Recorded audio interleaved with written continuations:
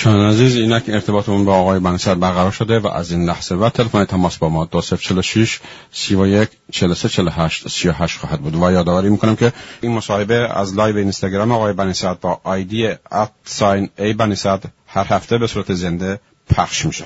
آقای بنیصدر، با سلام و درود فراوان خدمتتون و سپاس داریم که دعوت ما را پذیرا شدید و به رادیو اصل جدید خوش اومدید. سلام بر شما و شنوندگان گرامی. آقای بنیصدر، مسئله دریای مازندران یا کاسپیان مسئله مهم کشوری امروز ماست که گفته می شود ترکمنچای دیگری را بر گرده این ملت می نهند. سوالی را خدمتتون می کنم که از این قرار است: آقای بنیصدر، استبداد حاکم در نهایت ضعف باجی را در رابطه با دریای مازندران به روسیه داد که بیش از 20 سال در انتظارش بود. آقای ظریف هم به کسانی که از حقوق 50% میگفتند تاخت و در عین حال مشاع بودن دریا را نیز به زیر سوال برد.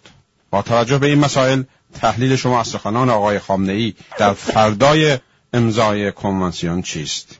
و برای اکثر هموطنانی که مخالف این قرارداد هستند چه پیشنهاد و راه حلی را دارید؟ من میکروفون را در اختیار شما میذارم. بفرمایید آقای بنیصدر. عرض کنم به شما، من متن این قرارداد رو خواندم. سخنان آقای روحانی را هم به صورت مکتوب در آمده خوندم. سخنان آقای ظریف را هم خواندم و تناقض‌های این صحبت‌های این دو پرشمارند. اول به این رو به عرض شنوندگان برسانم که به درست میگویند قلمروی سیاست قلمروی اتفاق و تصادف نیست، برای اینکه سیاست معناش تدبیره.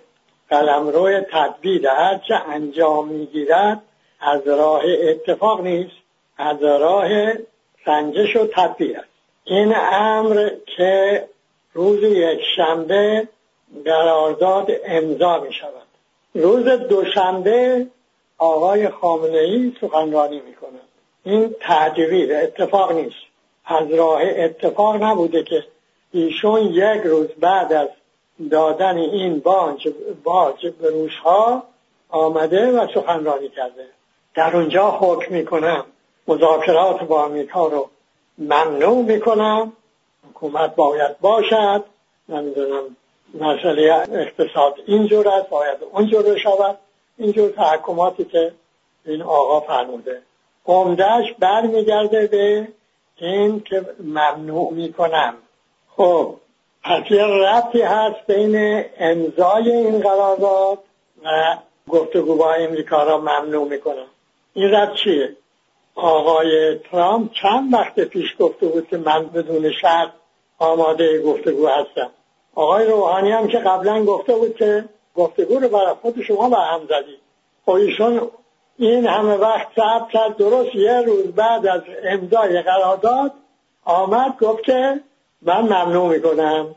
این معنای اولش این است که مردم ایران در قلمروی سیاست خارجی رابطه با دنیای خارج مطلقا بی‌نقش هستند. رژیم کمترین نقشی برای این مردم قائل نیست، لازم هم نمی‌بیند قراردادی را که امضا می‌کند قبلا منتشر کند. حالا که اطلاع می‌رسد به اینکه این قرارداد قبلا در روسیه، در دومای روسیه طرح شده، امضای آقای پوتین رسیده، بعد در اختیار این کشورهای چهارگانه قرار گرفته برای امضا. خب چگونه است که مردم ما بعد از وقوع باید مطلع بشوند، بعد از امضا یه متن منتشر میکنن و میگوین این قرارداد است. بس معنای اولش این است که اونچه ایران دارد از نفت، گاز، داشتهاش در دریا، چه در خلیج فارس چه در دریای مازندران، اینها وسیله است که این رژیم با این داشته ها بقای خودش رو حفظ کنه. حالا همه هم پیشکش کرد که کرده چه باز. آقای ظریف میگوید به این که آقا کجا در کدوم قرارداد گفته که مشاهد. بعد خود این آقا میگوید که ما بنامون بر اینه که 20% سهم داشته باشیم. آقا اگر دریا مشا نیست، مبنای این 20% شما کجاست؟ چیه؟ خب یا شما نمیدونی مشا یعنی چه، یا میدانی و عالمانه خیانت میکنی به حقوق ملی مردم ایران. مشا اون ملکی را میگویند، داشته ای را میگویند که چند نفر، 2 نفر و بیشتر در اون سهیمن، تقسیم نشده. این 2 تا راهکار داره، یا اون چه حاصل می شود میان صاحبان سهام توزیع میشه برابر، یا این که تقسیم میشه. خب ایشون میگوید که در این قرارداد کف و زیر کف زمین تقسیم نشده، حدود هم معین نشده. خب پس آقای روحانی از کجا آورد که میگه سهم آقای روسیه شده 17%؟ شما چقدر دروغ به این مردم میگید شب و روز. میگوید در قرارداد 1921 و 1940 گفته اینجا دریای ایران و روسیه است و در کشتیرانی به تساوی حق دارن. اگه حقوقدانه که لیسانس حقوق را هم داشته باشه، حالا این آقا که میگوید حقوق بین الملل هم خونده، از او بپرسید بگید آقا اگر در یک قراردادی مبنا تساوی شد، این بعد چه پایه است؟ پایه حقوقی تساوی چیه؟ اگر مشا نباشه چجوری میشه قرار گذاشت بر تساوی؟ پس مبنا مشا بوده که قرار شده که به تساوی باشه. گفته شده این دریای ایران و روسیه است. اونجا گفته شد که در اون وقتی گفتن این دریای ایران و روسیه است، گفتن سهم روسیه 89%، سهم ایران 11%. هم چیزی گفتن اونجا؟ نگفتن که، گفتن برابر. حالا ایشون میگه اون وقت کشتیرانی رو گفتن برابر. اون وقت چیزی دیگری نبوده که بعدها این کف دریا و بهره برداری از زیر کف دریا محل پیدا کرده. چیزی نبوده که در قرارداد نمیگنم، ولی خود اصل که مشا بودن است اگر نبود همون کشتیرانی را هم نمیتوانست بگه برابر. حالا اینا به کنار، بالاخره این دریای مازندران دریای آزاده، اون تابع مقررات بین المللی. این 5 کشور جز در مورد آبهای ساحلی حقی ویژه بر آن ندارن، یا نیست که تو این قرارداد میگه نه اونجور نیست. پس اونجور نیست، مال این 5 کشوره. خب حالا این مال 5 کشوره، یک قسمت آبهای ساحلی است، یک قسمت هم خارج آبهای ساحلی است. این آقای ظریف همچنین که با بچه داره حرف میزنه، همینطور آقای روحانی میگه آقا ما 25 کیلومتر 15 کیلومتر آبهای ساحلی و مایل ببخشید 10 مایل هم بعد از اون این میتونیم اینجا صید ماهی کنیم. آقا این 25 کیلومتر که شما میگویی، برو ببین که اون که در مورد آذربایجان قزاقستان این از لحاظ بهره برداری منابع زیر کف دریا چی معنی میده؟ شما باش دادی، تازه آمدی سر مردم منت میگذاری. میگوید به این که آقا از لحاظ امنیت ملی ما خیلی دستاورد مهمی پیدا کردیم. چرا؟ چون طبق این قرارداد فقط کشورهای ساحلی حق دارن با پرچم اونها کشتی جنگی در این دریا آماده رفت بکنه. کشورهای دیگه، قدرت‌های دیگر، اونها دیگه به این دریا راه ندارن، نمیتونن نیروی دریایی داشته باشن. خب این به نفع چیه؟ میگه به نفع امنیت ملی ماست. اولا که این به قرق روسا در آوردن دریای مازندران است، چون اونها تنها نیروی دریایی خیلی پیشرفته تو دریا دارن. ثانیاً به این که از لحاظ امنیت ملی ما، مگر اینکه اون کشورها موافقت کنن که یک قدرت دیگه همونجا نیروی دریایی بیاورد، بلا هیچ معنی نمیده که ربطی به امنیت ملی ما داره. علاوه بر این که گفت اینه باید کسی بترسد که 2 کادر ایران پایگاه‌های نظامی و اطلاعاتی ایجاد نشده باشه، که شده. مثلا امریکایی‌ها بخوان به ایران حمله کنن، محتاج میگن که در دریای مازندران نیروی دریایی داشته باشن، دور تا دور ایران پایگاه نظامی و اطلاعاتی دارد. حالا میگوید که اینه، حالا ما 1 سال یا 23 سال گفتگو کردیم، 1 سال این علت تأخیر انتشار قرارداد و فرمایش عجیب غریبی می‌فرمایند، تناقضات خیلی آشکار. میگوید 1 سال صرف این شده که تطبیق بدیم متن فارسی رو با متن روسی، یه متن انگلیسی هم باشه که اگر اختلاف بود به اون متن انگلیسی مراجعه بشه. بعدم میگوید زبانی که در این گفتگوها رسمیت داشته فارسی بوده و روسی. اگر اینطور بوده که از ابتدا هم به فارسی ترجمه می‌شده هم به روسی، دیگه چه لازم داشته که شما 1 سال هم بعد صرف اینو بکنی اینو با اون تطبیق بدید، این ترجمه رو با اون ترجمه. یه متن به این کوتاهی 1 سال وزارت خارجه شما وقت لازم داشته اینو ترجمه شو دقیق بکنه. انصافا هم یک متن در آوردن که آدمای خیلی وارد از او در میارن، یه چیزی برای آدم عادی گنج. خب پس یه متنی است که 1 سال پیش به قول شما آماده بوده، اقلا اطلاعش که به مردم میدادی که ندادی. چرا ندادی؟ این وقتی که آقای ترامپ از قرارداد وین بیرون رفته و تحریم ها رو بازگردونده، تهدید کرده که نخواهد گذاشت 1 قطره نفت ایران فروخته بشود، شما اون طرف مقابل فرصت محترم شما رو باج بستاند، شما هم باج دادید. این واقعیت این است. حالا در اون چی که مربوط می شود به آلودگی دریا، اون قرارداد من خوندم تضمینی تو اون قرارداد که اگر کشورهای این رو آلوده کردن چه باید کرد نیست، وجود نداره. توصیه است این دولت ها باید که اون آلودگی محیط زیست رو رعایت کنن. نکردن چی ضرر بیشتر را میدهد اگر اونها رعایت نکردن؟ ایران چون شیب داره، اون آلودگی ها بهره برداری اونا از نفت و گاز اینا اونا میکنن، آلودگی هاش سهم ایران میشود. همکنون هم اینجوره. حالا همه اینها که من برای شما هموطنان عزیز خودم توضیح دادم در جای خود. یک مسئله مهمی دوباره این رو توجه بکنید.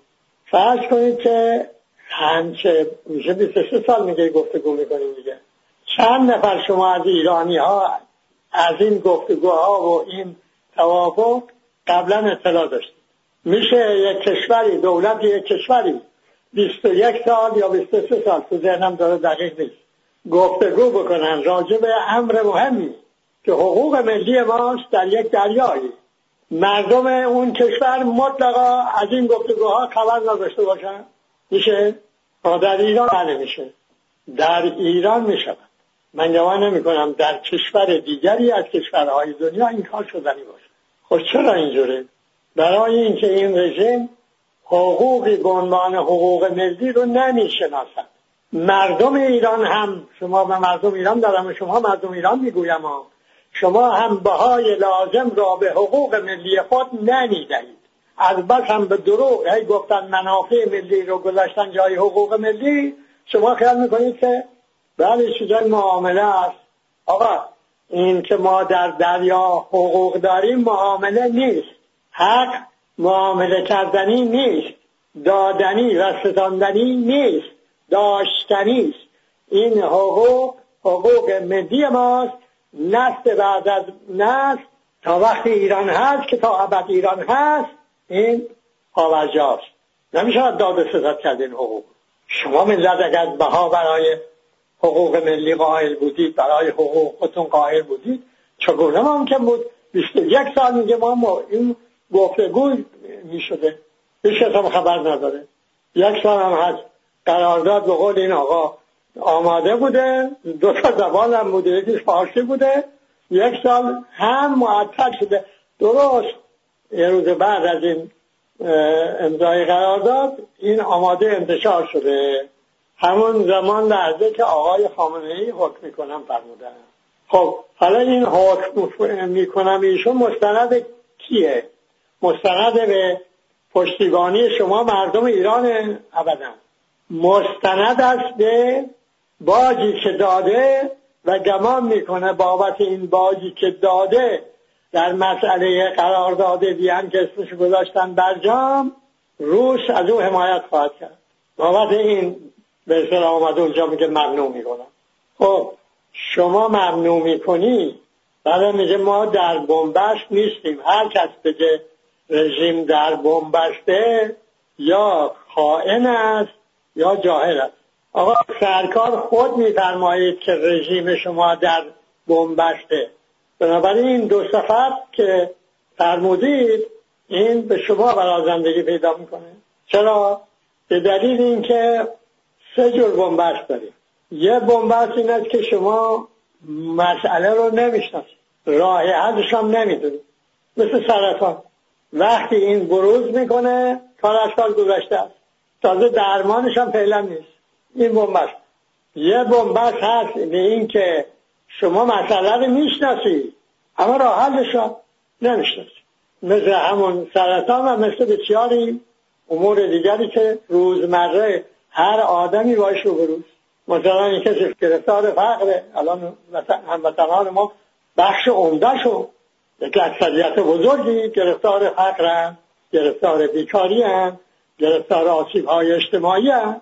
مثلا میشناسن راه یا نمیشناسن یا شق سومه، یعنی هم مسئله رو میشناسن هم راه حل میشناسن اما امکان عمل کردن به اون وجود ندارد. این درد بی‌درمانی است که رژیم بهش گرفتاره، مردم هم بهش گرفتار کرده. این سومیه.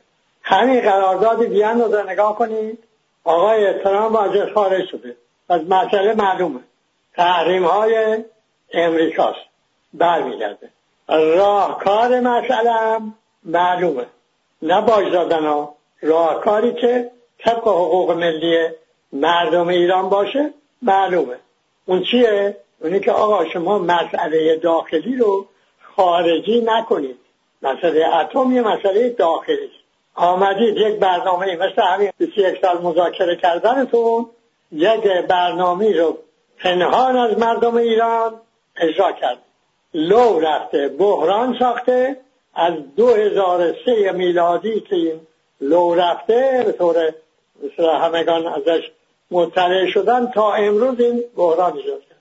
راه حل این است که شما به مردم ایران، حالا که همه دنیا میدونه که قضیه اتم چیه، اگر هم چیزایی بود که نمیدونستن اونا هم بار کامیون کردن بردن اسنادو. پس همه دنیا میدونن، غیر مردم ایران که چی نمیدونن. خب بیا به مردم بگو آقا این برنامه بوده، این هزینه رو برده، این وضعیت داره، چه میگویید؟ حالا مردم اگر گفتن آقا ما نه برق اتمی میخواهیم نه بمب اتمی، طبقش عمل میکنید، نه تحریمی معنا میده و نه آقای ترامپ میتونه بازی در بیاره، نه تو منطقه این گرفتار 8 جنگ میشید که جنگ روانی هم یکی اضافه شده 8 مردم راحت زندگی میکنن. اما خب شما به رژیم ولایت مطلقه فقیه هستی و مانعی که این راه حلش عمل بشود. آقای روحانی چند بار از رفراندوم حرف زد، مهمتر از این برای رفراندوم اما خب محتاج اینه که جامعه آزادی باشه، واقعا این شرایط رأی دادن آزاد باشه و جامعه آزادانه بگوید که چه میخواهد. تمام اطلاعات لازم هم موافقان و مخالفان به مردم بدهند، در آگاهی کامل مردم رأی بدن. خب این هم راه حل معلوم، هم مسئله معلوم. یه مانع ولایت مطلقه مانع نمیگذارد بنبست. پس می‌بینید که آقای خامنه سرکار هم بنبستی، هم خود شما میگویه مسئله وجود داره، راه حل هم وجود داره. ولی خب اگر اینجوری که هم راه حل وجود داره هم مسئله، فرمایشیشون ها گفته هم مسائل معلومن هم راه حل دارن. خب اگر عمل نمی شود که شده این بحران ارزی با کاهش ارزش پول، اینکه یک در ظرف 2 ماه مردم کشوری 1/3 هستیشون پایین آمده، یه دم 3 برابر شده ثروتشون. اینجا که تو خود مردم شایع هست و میگوین این راه حل وجود داشته، به قول شما مشکل هم وجود داشته، پس چرا اینجور شده؟ پس یه مانعی، یک نظام هست که در اون نظام چون قدرت مطلقه آقای رهبر حاکم است، راه حلی که سازگار نباشد با این قدرت قابل عمل نیست. و چون شما هر مسئله داخلی رو خارجی میکنید برای اینکه در خارج مثلا حامی پیدا کنید، این خود هم از نوانه ایجاد بنبست میکند. شما پول داخلی رو یکسره تابع ارز خارجی کردید، یعنی امر داخلی رو خارجی کردید. خب بنبست درست کرد. این بنبست هم قابل گشودن نیست مگر اینکه امری را که شما خارجی کردید برگردونید داخلی کنید. این یعنی اقتصاد تولید محور کنید و یک برنامه‌ای که برنامه اقتصاد تولید محوره اجرا کنید. این شدنی نیست، بنبسته، چون شما مانعید. نظام ولایت مطلقه فقیه با اقتصاد تولید محور نسبتشون تضاد است. هنوز میتوانم تا خیلی دیرگاه در بنبست بودن این رژیم و در بنبست نگه داشتن مردم کشور برای شما مثال بیاورم. اما وقت ما به سر رسیده و این اندازه کافی است. حالا پیام میدید و راهکاری چیست به مردم ایران؟ در بیانیه‌ای که من صادر کردم گفتم این رژیم مشروعیت ندارد، برای اینکه نمایندگی از مردم ایران ندارد. امضای این رژیم پای هر قراردادی از اعتبار ساقط است. شما مردم ایران، اولا شما که حقوق بلدید نگذارید این حقوق‌بازی هایی که اینا مشغولند. آقا این مشا از کجا آمد؟ 50 از کجا آمد؟ آقا این 20% شما از کجا آمد؟ نه، شما که حقوق دانید اینها رو به وضعیت برای مردم ایران توضیح بدید، همینطوری که من الان توضیح دادم. و شما مردم ایران نسبت به حقوق ملی خود استوار باشید، مصمم باشید. زندگی شما همین میشود که الان شده. شما مردم وسیله شدید، وسیله. اون چرا هم که داشته وطن شما دارد اونم وسیله است برای اینکه این رژیم خودش حفظ کنه. اونم با زدوان با قدرت‌های خارجی مرتباً باش میده. آقا رفته در وین 105 تعهد پذیرفته، صدق قرطونیمش باقیه. میگه آقای ترامپ گفته که ما کلا سرمون رفته. دروغ نگو. از قول ترامپ دروغگو دیگه اون گفت این چیه که از قول اون دروغگو دروغ میگه. آقای ترامپ گفته که آقا ما میباید جلوی این رژیم میپشوردیم تا این نفسش بند میومد. کم گرفتی، باید بیشتر میگرفتی و من بیشتر میگیرم. ولی کیه که تو این دنیا؟ اون که رئیس CIA بود دوره اوباما و من اصلا تعجب کردم از این همه تعهد که ایران پذیرفته. اونجا رفتی 105 تعهد رو دست مردم گذاشتی، حالا آمدی سقرطنیمیت واقع رفتی این بر با روسا یه باج دادی، بعد آمدی سقرطنیمیت واقعه طرفکارم هستی. این قراردادها فاقد اعتبار است. خب هرگاه شما که میگه که خب مردم ایران چگونه بیان بیرون اعتصاب عمومی را بندازن بگن آقا ما موافق فلان قراردادی موافق مخالفی هستیم، این دست نمیده. شما که از این امور اطلاع دارید به شما که دست میده که بگید اینا رو توضیح بدید. همین کافی است برای اینکه افکار عمومی ایران و مردم دنیا رو متقاعد کنند که این رژیم باجگذار است.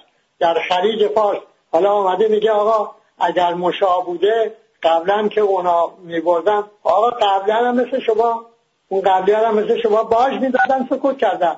و اگر اینجور است که چون سکوت کردیم اونها باید بخورن چیزی که به همه تعلق دارد، راجع خلیج فارس هم 8 منطقه مشاه، همین حکم شما اونجا هم مشاه دیگه، پس اونا هم بخورن، پس بخورن حسانیست ما رو باید بخورن برای اینکه شما بنا رو گذاشتی بعد باج دادن.